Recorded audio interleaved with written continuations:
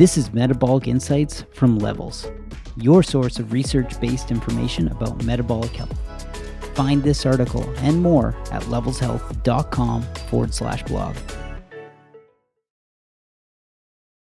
New study debunks carb loading before exercise. Research done in conjunction with Levels find that packing in the carbs before exercise doesn't confer any performance benefits. Written by Monique Brouillette. Reviewed by Azure Grant, PhD. Note: the study discussed in this article was supported by Levels. Participants used Levels software to take their continuous glucose readings. We also assisted in the analysis of the data, and one of the study's authors, Dom D'Agostino, is a Levels advisor. However, we had no influence on the conclusions of the study. If you're thinking about scarfing down a pile of spaghetti or a mound of mashed potatoes the night before the big race, you might want to reconsider. New research has turned the adage about carbo loading on its head. Carbo loading, the practice of filling up on carbohydrate-dense foods before a high-intensity exercise, has become a strategy of top athletes for decades. But new research suggests after at least 4 weeks of being habituated to it, a low-carb diet offers equivalent benefits in athletic performance and could even lower the risk of developing diabetes. The field of sports nutrition has a very high carbohydrate mentality, and everyone just assumed one diet was better, says Philip Prinz, exercise science researcher at Grove City College in Pennsylvania and the first author of the study. But from a performance standpoint, there is no difference, he says.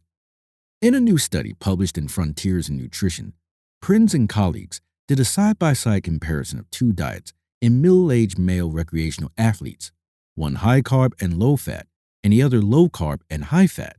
They showed no benefit in running a 1-mile time trial or in sprinting performance in 6 800-meter sprints with either diets. But when athletes were on the high-carb diet, they showed wider springs of blood sugar glucose, measured through continuous glucose monitoring, than the low-carb diet, with nearly 1/3 of athletes demonstrating levels consistent with pre-diabetes. How carbo loading took hold. The first high-carb protocol was developed in the 1960s when Swedish scientist Gunvar Alborg used new muscle biopsy techniques to observe carb storage in the body. He found that athletes who consumed excess carbs stored the surplus of resulting glycogen, the stored form of glucose, in their muscles and liver. He hypothesized that these glycogen stores create a bountiful source of fuel that would improve athletic performance. Later, he tested the idea on marathon runners, who reported being able to run longer after carbo loading compared to moderate carb intake.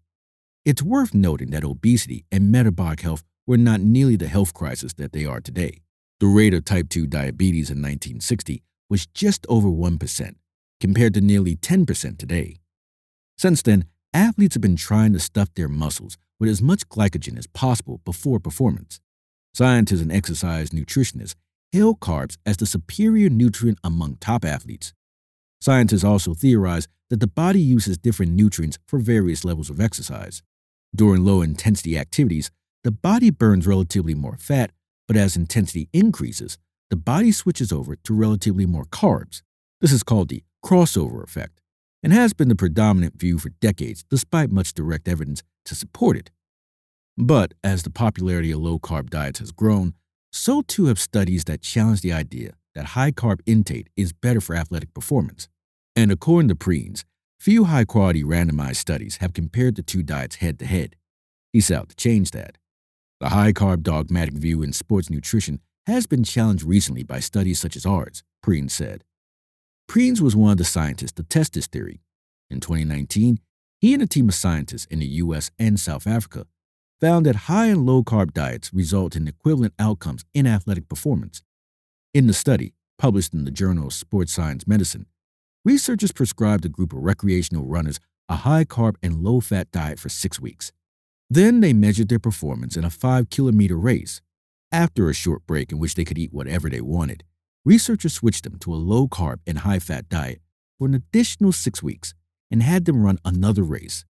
When he compared the performance between the first and second races, carbo loading had no benefit.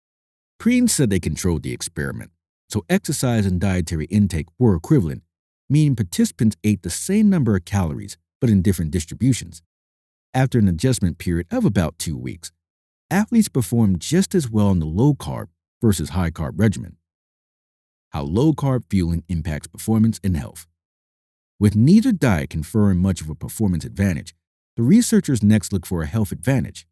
In Preen's new study, researchers evaluated 10 middle-aged athletes who ate two 2,500-calorie diets, high-carb and low-carb, consecutively for 31 days each, with a short break between them.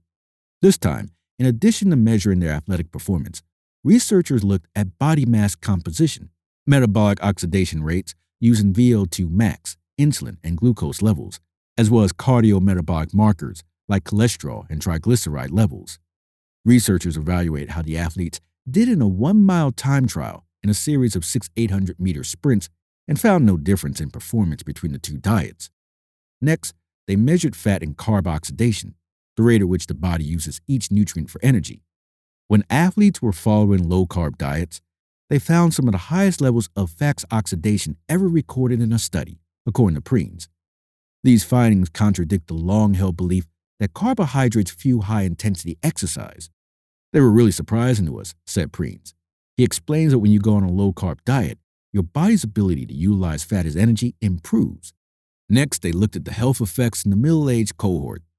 Athletes on the high-carb diet had significantly higher blood glucose levels before fasting and after meals, conditions that increase the risk of type 2 diabetes over time. As much as 30% of the cohort's levels climbed to 100 milligrams per deciliter and overnight glucose values. It's a small sample size, but these same subjects also had the most significant changes in fat oxidation.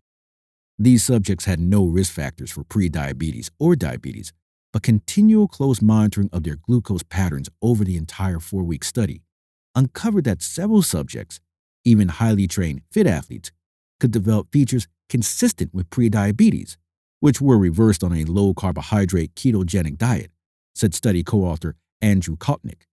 This is incredibly important because once someone is diagnosed with diabetes, we know that there have already been years of metabolic damage preceding the diagnosis, which often goes undetected.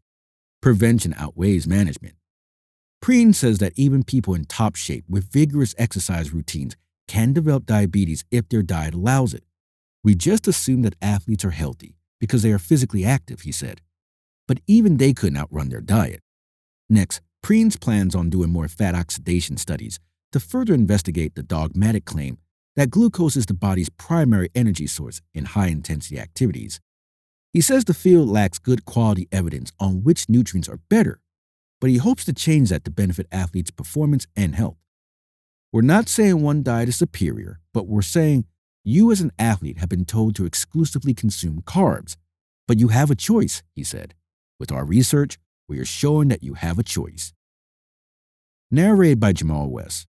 Find this article and more at levelshealth.com.